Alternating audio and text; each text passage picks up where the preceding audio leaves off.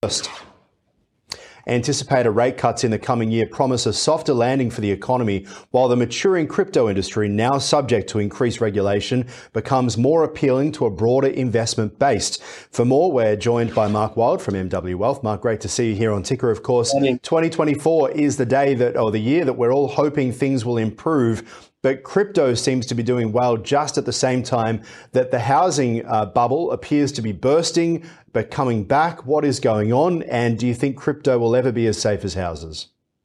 Well, it's the question that a lot of younger investors and crypto speculators have always asked. They want to know, is this a safe investment to set up my family or my own future long term?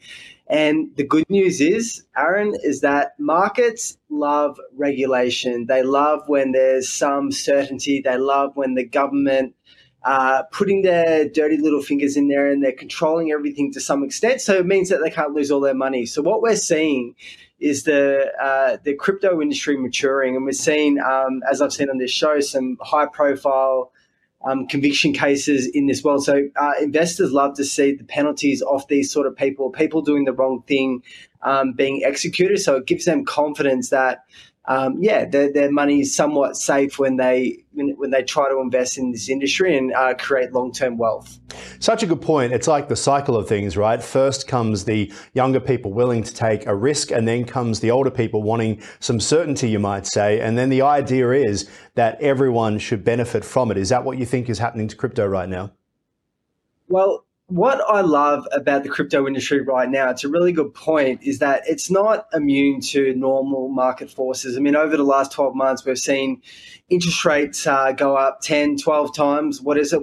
I'm not sure anymore, but cryptocurrency isn't immune to that. And what I've seen is that in the US in particular, that there's a high probability that interest rates may come down. So we're looking at rate cuts. And what that's doing is helping investors get buoyed by market sentiment and potentially looking at crypto as an investment, because it's great to see, interest rates are coming down. I have more money to spend. I've got less to go on my mortgage. So therefore, why not be a little bit more speculative with investments?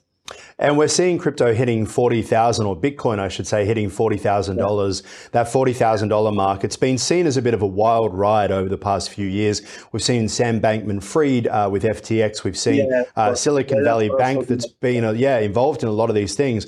The regulation obviously has come in as a result of things like the FTX collapse. But where has the drive, do you think, come from? Has it come from investors, or has it come from failure in terms of the drive to actually bring in regulation for the crypto industry? Well, as I was saying before, there's a broader investment market now because people have confidence because of the regulation.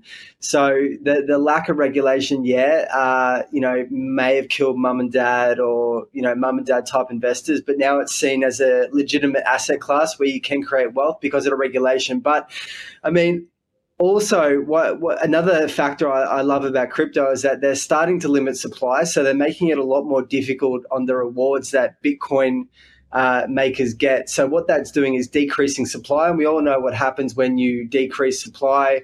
Demand goes up, and that's what's largely driving the prices at the moment. So it's no different. So what I'm liking about it at the moment, it's no different to buying a piece of real estate. So if you buy a one-bedroom apartment in the Melbourne CBD and there's another 1,000 of them, you're probably not going to get great capital growth. But if you bought a 3-bedroom cottage in an inner-city suburb and it's got some scarcity factors to it, you're going to get good capital appreciation long-term. Crypto is exactly like real estate, and that's what I'm liking about crypto at the moment. Let's talk about some of these global economic factors as well, because there's interest rates, the expectations there, ETF trends also impacting the performance of cryptocurrency. But what I'm really interested in is Russia and the group we call BRICS, that's China and India as well, have been talking about getting off the US dollar currency being the absolute basis of the global economy now for the past 40, 50 years, if not longer. Do you think Bitcoin, given that it is becoming harder, given that we've seen sanctions on economies like Russia, given that we've seen the US pushing China to get their currency away from the US dollar, is Bitcoin benefiting because of this? The short answer, yes. So, I mean, I've had my concerns in the past about the central banks around the world losing control of the economy. If they don't have that lever to increase rates, then really they're going to find it harder to control inflation. So with those BRIC countries that you were talking about before, if they move towards more of a digital asset because they can somehow manage their economy better with it, I think it's a massive step forward. And honestly, it's putting it on the map as a legitimate asset class. So, the short answer is it's a positive, Aaron. All right, Mark Wild, always appreciate your time. Thanks so much. Yeah, thank you.